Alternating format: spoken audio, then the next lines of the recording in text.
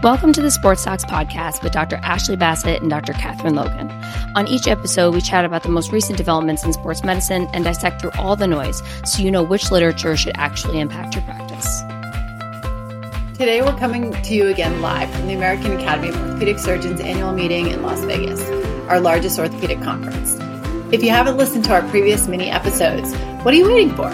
Go check out our first mini episode to hear all about AAOS meeting and our special guest, Dr. Brian Waterman. But today, we're going to dive right in. Thank you to our new sponsor, Exer. Exer Health is a motion AI software platform that runs on any device with a camera.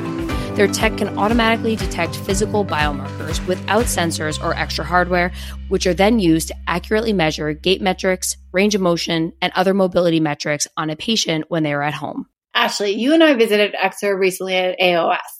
I've been using Exer with my patients since 2022 and have been really impressed. I can track my patients' range of motion following surgery. It's been super helpful to ensure they're on track and meeting their early range of motion goals. I think that's great and a perfect way to stay connected and watch progress when patients are in between follow-up visits. I was also super impressed by their gait analytics. I think it will be a great tool for physical therapists and physicians. We encourage you to check out Exer by visiting www.exer.ai. You can also find links and code information on our Instagram page.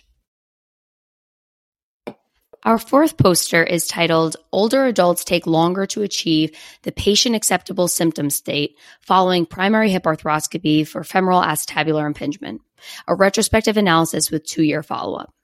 Thomas Youm and team conducted a retrospective review of patients who underwent hip arthroscopy for FAI and had at least a 2-year follow-up.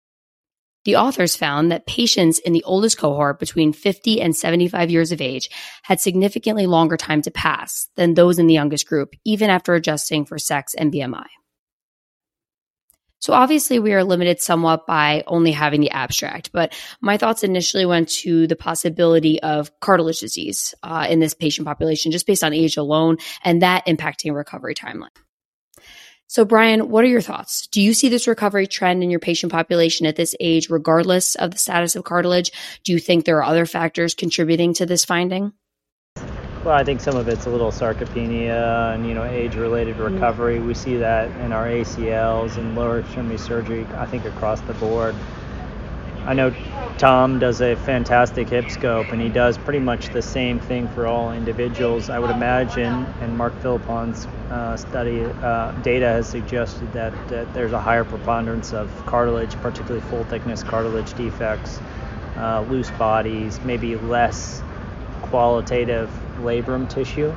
And so those are all, I think, potential confounding variables that maybe weren't controlled for.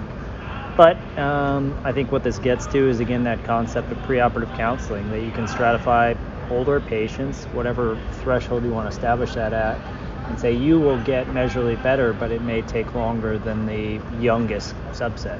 And I think in general they're going to say, yeah, of course, I know that. Yeah. But it's important to, I think, reinforce that. Do you do intra-articular cortisone injections for FAI before you'll take them for surgery?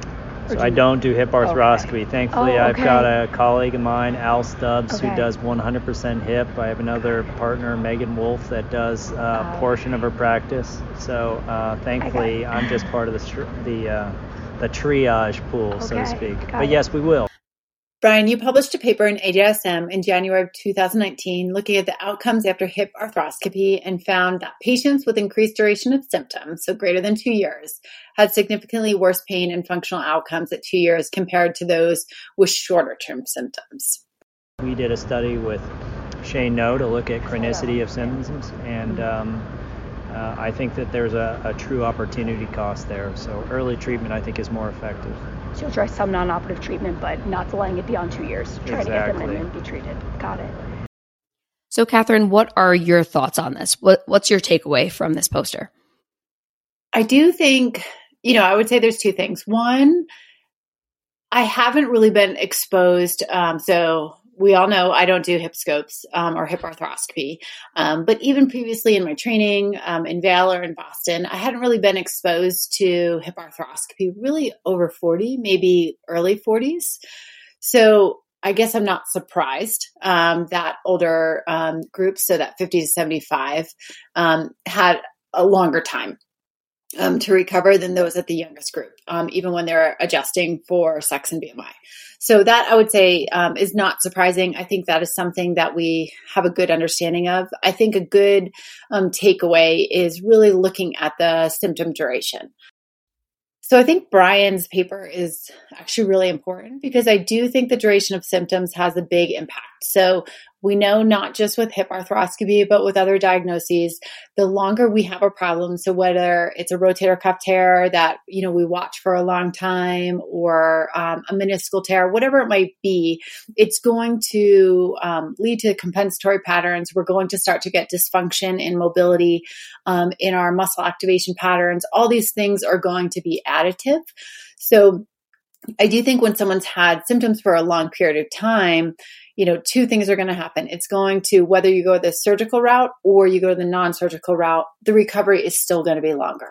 So I think that speaks to addressing things on the earlier side, being a good patient advocate, making sure you're spending time doing the counseling, but that the longer these symptoms go on, more than likely there's going to be cumulative dysfunction, whether it's like muscle mobility or muscle activation or strength. All these things are going to start to build upon each other and make it harder to recover one way or another. Yeah, I couldn't agree more. I think you put it perfectly. It's all about counseling, I think, and telling people the risks and benefits of continuing with non-op treatment that has risks or proceeding with surgery that has risks, specifically a very long recovery timeline for people in this age group. So I think you put it perfectly. Thank you for listening to this mini episode of the Sports Talks. We hope you enjoyed the discussion as much as we did. On the next mini episode, we'll continue our conversation with Dr. Brian Waterman and shift our focus to the use of prophylactic knee braces in the NFL. Do they really decrease the risk of major knee injury? Tune in to find out. Make sure you subscribe on iTunes, Spotify, or wherever you get your podcasts to stay up to date on all things sports medicine. If you like what you hear, please consider leaving us a review. You can also reach us by email at thesportstalkspod@gmail.com or find us on Instagram at thesportstalkspod. We love your feedback.